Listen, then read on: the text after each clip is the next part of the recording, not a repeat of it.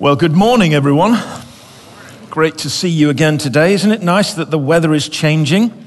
I was out on my motorcycle yesterday with all the rockers.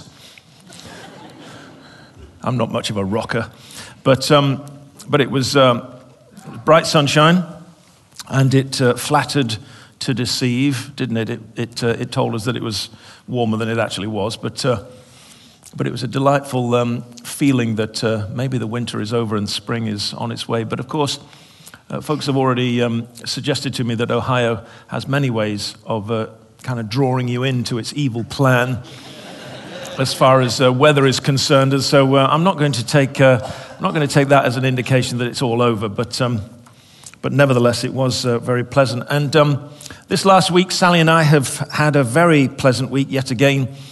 Going around the amazing variety of house churches which have all of their own particularities and specifics and idiosyncrasies, and yet they all have this remarkable unanimity and sense of common calling. And so it's been a great privilege for us to continue to do that over these past few weeks. I think we're up to about 38 house churches. Is that right, Sal? About 35, 38. And one of the things that came up this week, I want to just start the sermon with this week, because it's really about the sermon. Lots of house churches use the content from Sunday to give them if you like, the beginning of their study together when they gather during the week. And one of the things that was asked of me was whether I could provide some questions that could help that conversation get going. And it depends on the kind of preacher that you are and the kind of ways in which the Lord has formed you in this role and calling. But for me, the process of preparation is a very dynamic one and really doesn't complete until I get up here and begin speaking to you. And so it's much more difficult for me in my content preparation to provide you with questions that will really center on what it is that God says on Sundays. But I think it's a great idea. And so one of the house churches have already volunteered to have one of their members at one of the services taking notes and coming up with maybe 3 or 4 questions. And it may be that there are others here who would like to do that. And if there are, I would be more than happy to meet with you in between the services this morning. And we can just take your name and we can add you to that group of people that helps to serve the rest of the body in providing some pointers for discussions that will come out of the week's message. I hope that's understandable and that all of you are following what it is that I'm saying. Last week, you'll remember, just take a little drink out of my bicycle bottle. It always makes me look more athletic, I think, when I bring a bicycle bottle up here. Last week, you'll remember, we began looking at the issue of the kingdom, and we noted that there was a way of the king.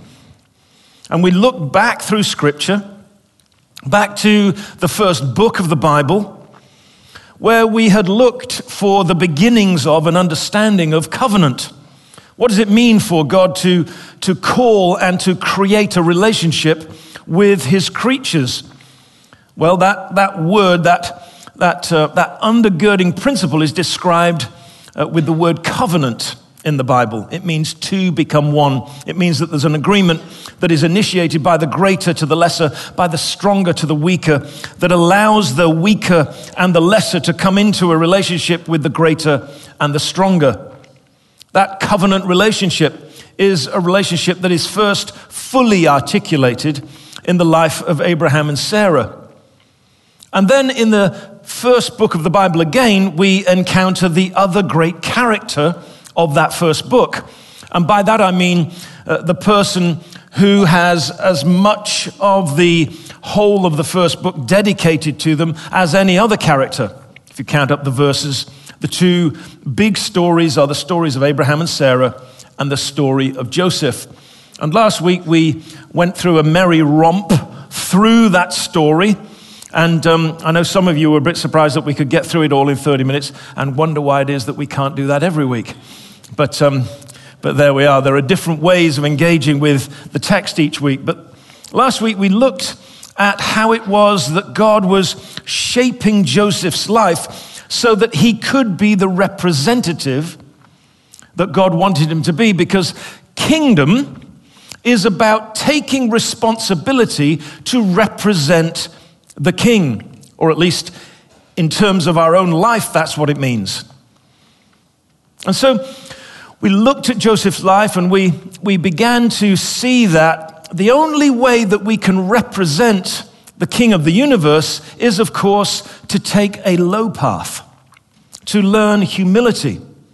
It is in surrender that those who would so easily be identified as victims become victors. And so Joseph, the victim, becomes Joseph, the victor. Joseph, the one who is abused, now becomes the one with authority. Joseph, the one who is persecuted, becomes the one with divine and godly power. And of course, the power that he exercises, we weren't able to get into this last week, the power that he exercises indicates to us the first use of the authority and power of the kingdom that comes to us as God equips us to represent him. Next week, we'll be looking at the works of the kingdom, how God demonstrates his kingdom through us. And we'll be looking at signs and wonders and miracles and the ways in which God not only wants to bring those to us, but wants to work them through us. And of course, it'll be tremendously exciting as we engage with the text of Scripture, not only next week, but in the coming weeks and months as we come to understand what it means for us to be the disciples that Jesus described as teaching those to do everything that I've taught you to do. Because obviously, Jesus taught his first disciples how to heal the sick. And so obviously, all of us have to learn how to do that. It's not a matter of whether we believe particular interpretations of Scripture about gifts and ministries and graces and all of that kind of thing. It's simply this issue. Do we believe that a disciple of Jesus is supposed to imitate his life? And do we believe that Jesus, when he gives his commission to his first disciples, telling them to teach others what it is that he's taught them, do we believe that he meant all of it? Well, obviously, I think that he meant all of it. And obviously, the vast majority of Christians believe that that's what Jesus meant. And so we'll be looking at that next week. It'll be just an introduction rather than a conclusion. But when you look at Joseph and you ask yourself, what is the first use of the authority and power that allows us to represent Jesus in the works of his kingdom?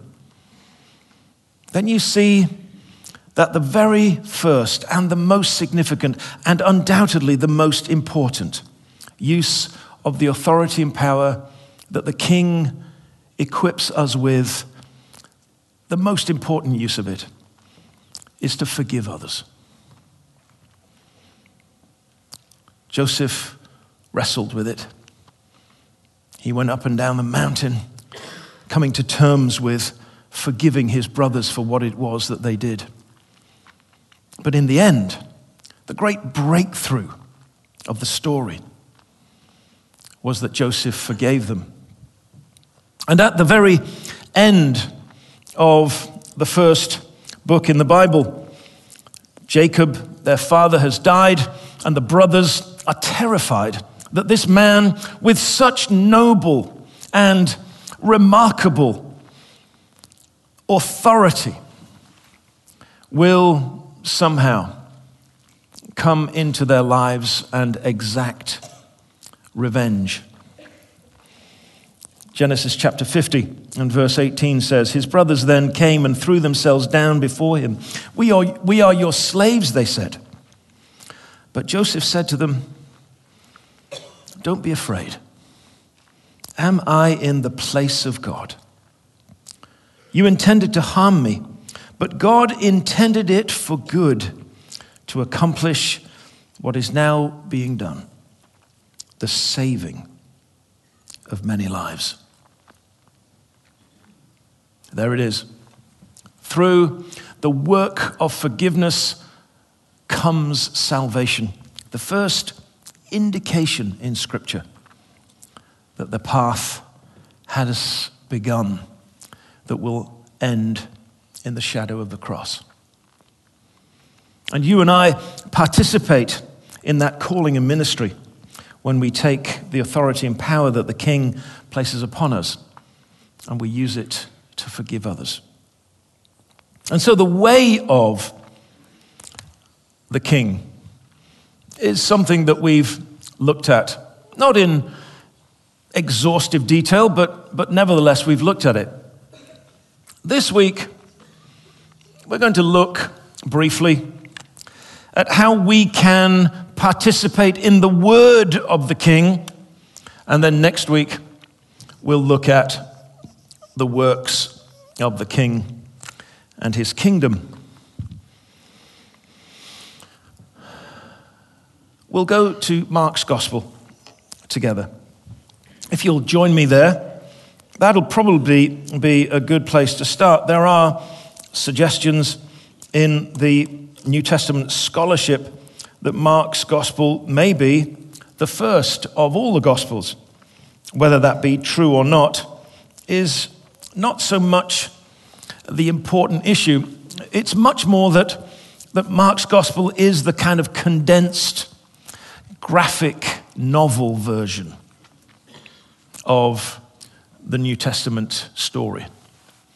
There is this Marvel comic version of the gospel, which has these leaping and bounding stories that take us from place to place, to situation, the things that Jesus says, and we have this constant interaction with the emotional response of the crowd. They were amazed. And then occasionally, Jesus is amazed at them. We don't quite have Shazam in there, but you get the same kind of feeling. And when you look at Mark's Gospel, it's kind of defined by three mountaintops. The very beginning of Mark's Gospel tells us that Mark is writing this, and most scholars believe that he has transcribed the sermons of Peter and has shaped them so that we can, as it were, receive and understand them. And he says right here at the very beginning of his Gospel that this is the beginning of the Gospel, the good news about Jesus Christ, the Son of God. In verse 9 of that same chapter, it says this: "At that time, Jesus came from Nazareth in Galilee and was baptized by John in the Jordan. As Jesus was coming up out of the water, he saw heaven being torn open and the Spirit descending on him like a dove. And a voice came from heaven: 'You are my Son, whom I love. With you I am well pleased.'" The Gospel of Mark is about Jesus Christ, the Son of God. And the first testimony that we hear of Jesus, the Son of God, is the testimony of heaven, the testimony of his Father, as he speaks over his Son, as he sends the Holy Spirit, so that there is a permanent connection now between heaven and earth. The permanent connection is through the person of Jesus, who becomes the portal to the kingdom of heaven. So that now everything that is heaven is present on earth in the person of Jesus, because the permanent connection of the Holy Spirit makes that possible. But above and beyond all of that is the identity of the one who is the portal into heaven. The identity of Jesus Christ, who is the Son of God. We go through the stories of Jesus engaging with his first disciples, doing work in the northern part of Israel, in the Galilee. And then Jesus withdraws from that ministry after John has been put to death. And on retreat with his disciples, he asks the disciples who he is, and they begin to see who he is. He's not just Messiah, but he is the Son of God. And then he takes the three leaders of the apostolic band, Peter, James, and John, and they climb with him to a very high mountain. And there on the mountain of Transfiguration in Mark chapter 9, we hear the voice again. But this time, the voice is addressed to the disciples. This is my Son, whom I love. With him I'm very pleased. Listen to him.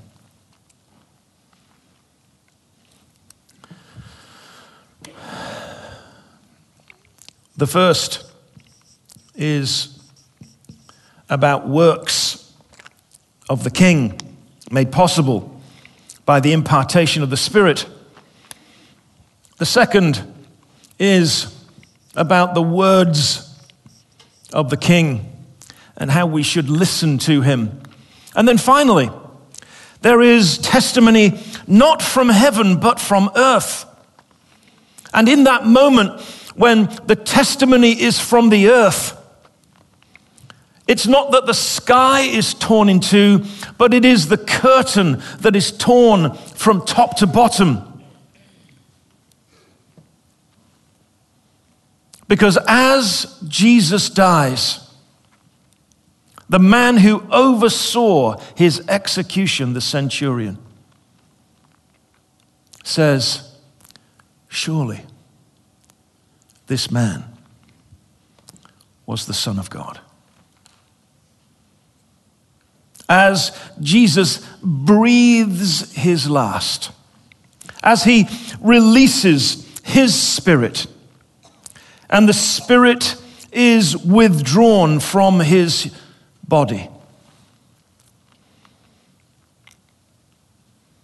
the voice not from heaven, but from sinful humanity says, this is the Son of God. And at that moment, the symbolic barrier between God and the people of the earth is torn from top to bottom. In the same way that the sky is torn by hands that reach down from heaven and tear apart the elements of the universe so that the Spirit can descend upon the Son of God.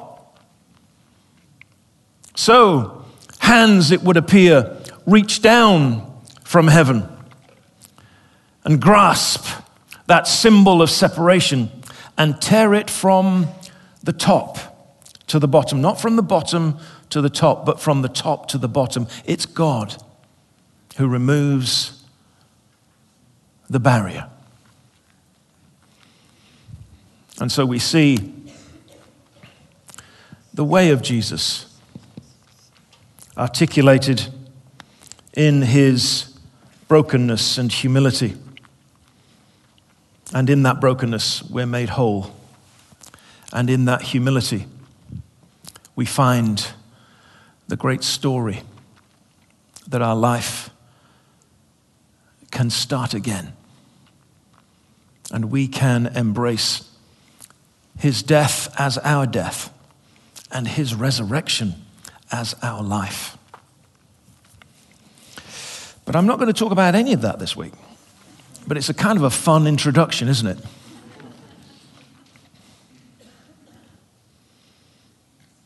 What what I'm going to talk about this week is how can we participate in the word of the King? In Mark's gospel, as he does on so many occasions, he condenses and crystallizes what it is that Jesus is doing so that we can see it with rare intensity. In chapter 1 and verse 14, it says this: after John was put in prison, Jesus went into Galilee, proclaiming the good news of God. The time has come, he said. The kingdom of God is near. Repent and believe the good news. As Jesus walked beside the Sea of Galilee, he saw Simon and his brother Andrew casting a net into the lake, for they were fishermen. Come follow me, Jesus said, and I will make you fishers of men. At once they left their nets and followed him.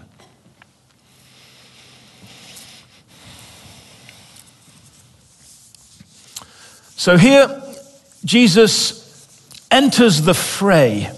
Here, Jesus steps onto the stage of human history as the public figure that he has come to be. And the summary of all that he says is, the time is right. The kingdom of God is near, is at hand, is within reach. Repent and believe this good news. So this is an enormously important statement, because in this we find all that Jesus taught summarized. And if we can understand the summary, then of course we'll be able to navigate an understanding of all that Jesus taught. So when you look at that very short verse, there are 4 key words: time, kingdom, repent,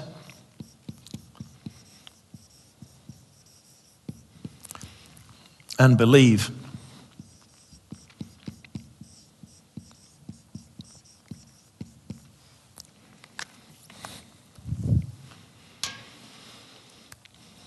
The word time is really interesting.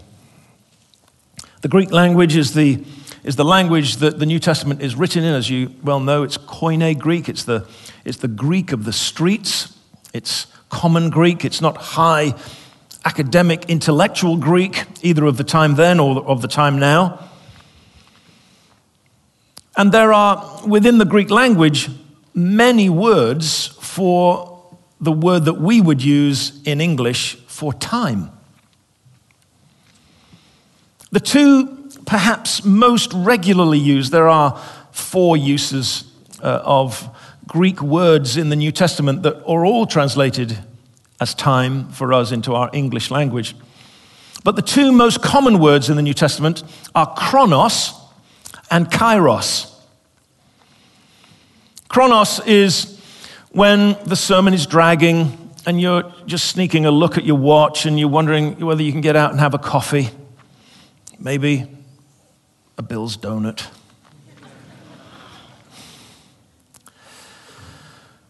Kairos is when time stands still and you're not aware of the passing of chronological time. You're more conscious that this is a significant moment. This is a significant event. It may be a negative significant event. You swerved to miss the dog in the road. It might be a positive significant event. You delighted at the party of your first child, the birthday party. Do you see what I mean? The Kairos event is an event when time stands still, normal chronological time, and you're not conscious of the passing of time, but you know that this event is significant. Jesus says, this is Kairos. And kairos means that the kingdom, the kingship, the rule, the reign, the very interaction with the living God who is the King of the universe, he is touchable right now. The King of the universe. If only you knew, you would be able to reach out your hand and touch him. The kingdom of God is near. The kingdom of God is at hand. And you say, well, if it's that kind of event, just tell me how. I want to know that. What do I have to do to know that I'm in the very presence of the King? What is it that has to happen in my life? Well, it's very simple, says Jesus. You have to have a reorientation. A reorientation. The compass of your life that is usually drawn towards the agenda of your self-centeredness has to be freed from the magnetism of the world around you, of your own ambitions and aspirations. That compass needle has to be liberated from the magnetic field of your self-centeredness. And that compass needle of your heart, in being so liberated, needs to turn toward the true center of the universe, God himself. Well, how does that happen? Well, the word in Greek is metanoia. Meta meaning change, noia meaning mind, heart, inner life. Our inner life, the inside of us, not the outside of us. Our outside follows the inside. If we change the outside, we don't always change the inside. But if you change the inside, you'll always change the outside. And so we reorientate the inside. Metanoia, there's a change of our mind, there's a change of our attitudes, there's a change of our aspirations, there's a change of our heart.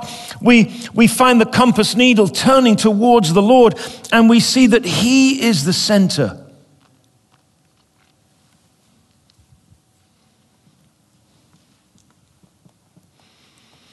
And when we know that he is the center, we will draw near. And when we draw near, we hear good news. We hear the word of God. Paul puts it like this. He says, faith comes by hearing, and that by the word of Christ. Our life is reoriented towards God. He is the center of the universe. We hear what it is that he's saying. And this creates faith in us to believe what it is that's been said.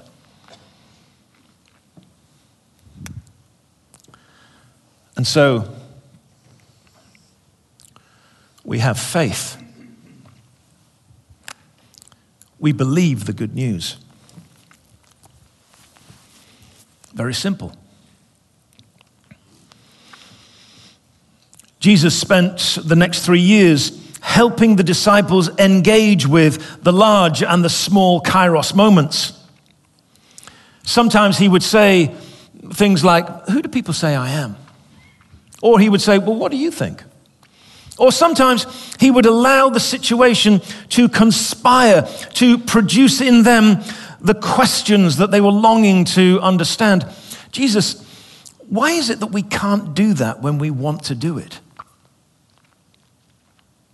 Jesus, teach us to pray like John taught his disciples to pray.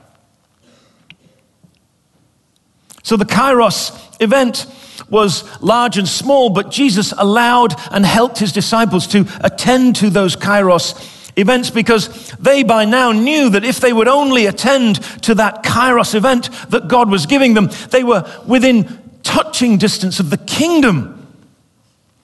And why wouldn't they want to know that? Why wouldn't they want to be there? Why wouldn't they want to embrace that reality?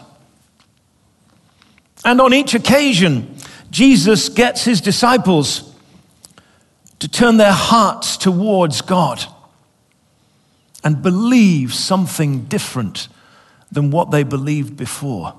And it changed them forever. This became the process of discipleship.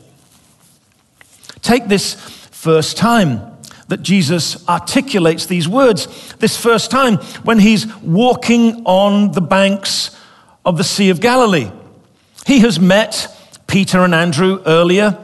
Andrew has already said to Peter, I think we found the Messiah. They were way down in Judea, listening to the ministry of John the Baptist when they first encountered Jesus. It's talked about in John's Gospel, chapter 1, around about verse 35 and following. And so Jesus has encountered these men, and some of them maybe already count themselves as his disciples, but he's not called them into intimate relationship with him. There he is in Galilee. He's preaching the word of God. They understand that the time is right, that the kingdom is near. But something's happening in their lives. If we put together each of the accounts of this moment in their lives as disciples that we find in the Synoptic Gospels, we discover that they've spent the whole night fishing and they've caught nothing. They're tired. They're frustrated. They're fed up. And along comes Jesus and says, hey guys, how about lending me your boat? Yeah, sure. My boat? My livelihood? The most important thing in my entire life next to my wife and kids? What do you mean? Now, maybe that's what they thought. What they said was a much more religious answer. Of course, Jesus. We've been fishing all night and we're worn out, but because you ask us, we will. They push out and Jesus speaks to the crowd. And then he says, just throw your net over the side of the boat. And there is such a vast haul of fish that it fills Peter's boat. He calls over John and James and it fills their boat, and both boats are ready to sink for the number of fish. So this is what's going on in their lives. They have this Kairos moment. It's building up within them. They're frustrated, they're tired, they're fed up. Jesus seems to calibrate the challenge so that it's even more so. And then he gives them a miracle. And they see it. And they understand it. God cares about me. God loves me. God not only loves me, he loves my family. I mean, this is not just food for me for a day. This is food for my family for a year. This is enough resources for me probably to run my entire business for months on end. And as well as me, my buddy over there, he gets the same blessing.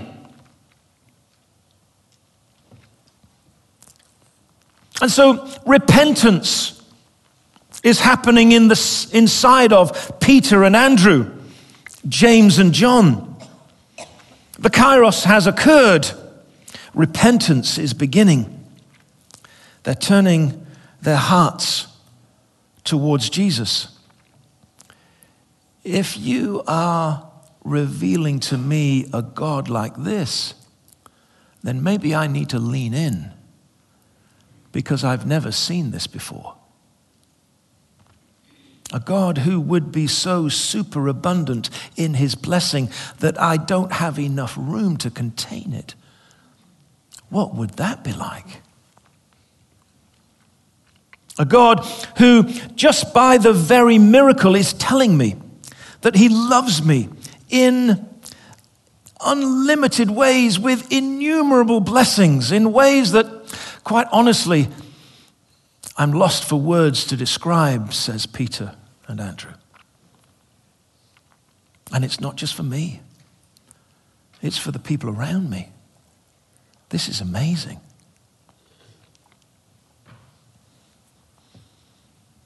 So God has said something to Peter and Andrew. But now they need to believe. And what does believe mean? Believe in the New Testament means a trusting intention to act. It has to result in something. It's not just something that stays inside your head. It's a trust, yes. But the trust leads to an intention, and the intention leads to an action. Jesus says, "Come follow me." Here is an entirely different plan than the one that they started the day with. This is an entirely different agenda than the one that they had at the beginning of the week. If you believe that the kingdom so expressed to you in this abundant blessing is something that you want to walk into, then follow me and I'll show you how to get in.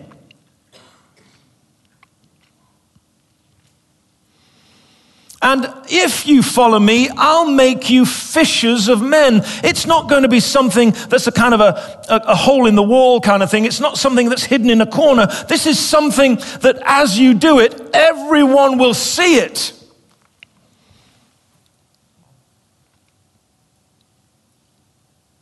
And so they have to make a decision. There's been a reorientation of their heart. They've heard the word articulated in a miracle that God loves them in immeasurable ways. And now they have to act. And so they put down the nets and they follow Jesus. If your faith is faith that has been created by the Word of God, and it's not some imagined reality that you're clinging on to for dear life, but is the concrete substance of what you hope for. That's the way that the Bible puts it in Hebrews 11 verse 1. Then it will always produce action.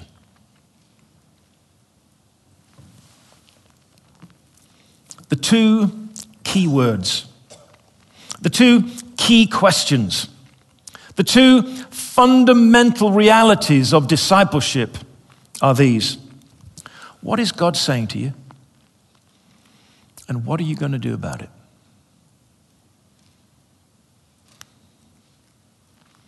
So important are these two questions that when Jesus later articulates all of the landscape of the kingdom of God in the most epic sermon that anyone has ever heard, the Sermon on the Mount, he finishes with that very point. Matthew 7, verse 21. If you want to join me there, I'll go there really briefly. Matthew 7, verse 24. Jesus has preached this epic sermon, beginning with the Beatitudes. He has given vivid and remarkable illustrations. And here at the end of his sermon, he says, therefore. Therefore. That means, in the light of everything that you've heard, from the most important sermon that has ever been preached in the history of humanity, therefore, everyone who hears these words of mine and puts them into practice is like a wise man who built his house on the rock. And you see what the foolish man does? We would imagine that the foolish man doesn't listen to Jesus. Not so. Not so.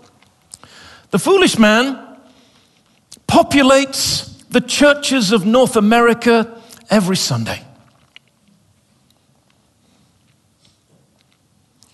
The man who builds his life on sand, that when the storm comes and the floods rise, is swept away, is found sitting in the pews of every church.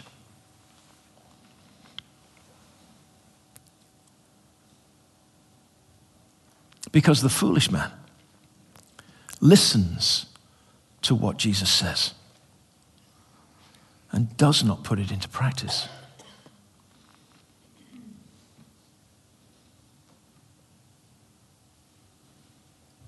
You see, if Jesus is ever speaking, then your question is, what is he saying? If Jesus is ever speaking, then my question is, what is he saying to me? And what am I going to do about it? How am I going to put it into practice?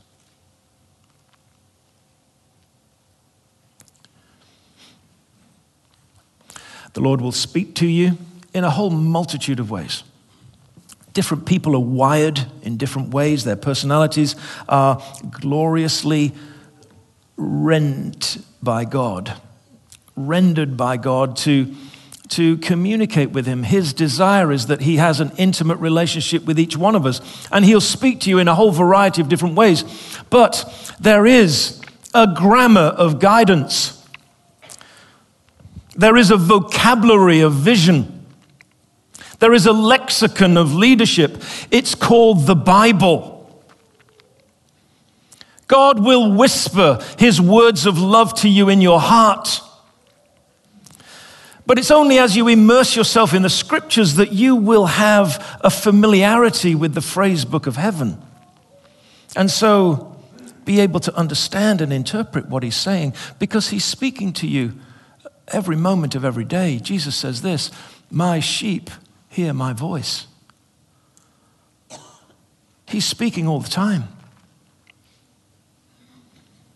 It's our task to learn the grammar, to become familiar with the vocabulary, to understand the lexicon, to immerse ourselves in Scripture so that as we're driving along, we can hear his whispered words of love,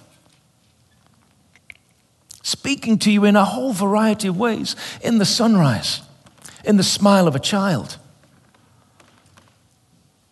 in those words that run through your mind as you remember the verse or the chorus from your Sunday school days. But we must go beyond that if we're to build our house on the rock. Because Jesus says, to be wise is to answer both of these questions. What is God saying to you?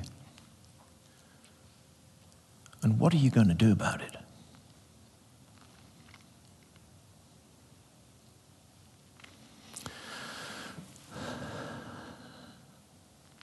Some weeks, it's important to call you to the front to make a response. And some weeks, it's important to recognize that the word spoken to the congregation is for each one of us. And so as I pray, I'd invite you to stand with me. Bring your body and your spirit to attention and say to the Lord, Lord, I'm ready to hear. And what I hear, I'm ready to obey. Would you stand with me?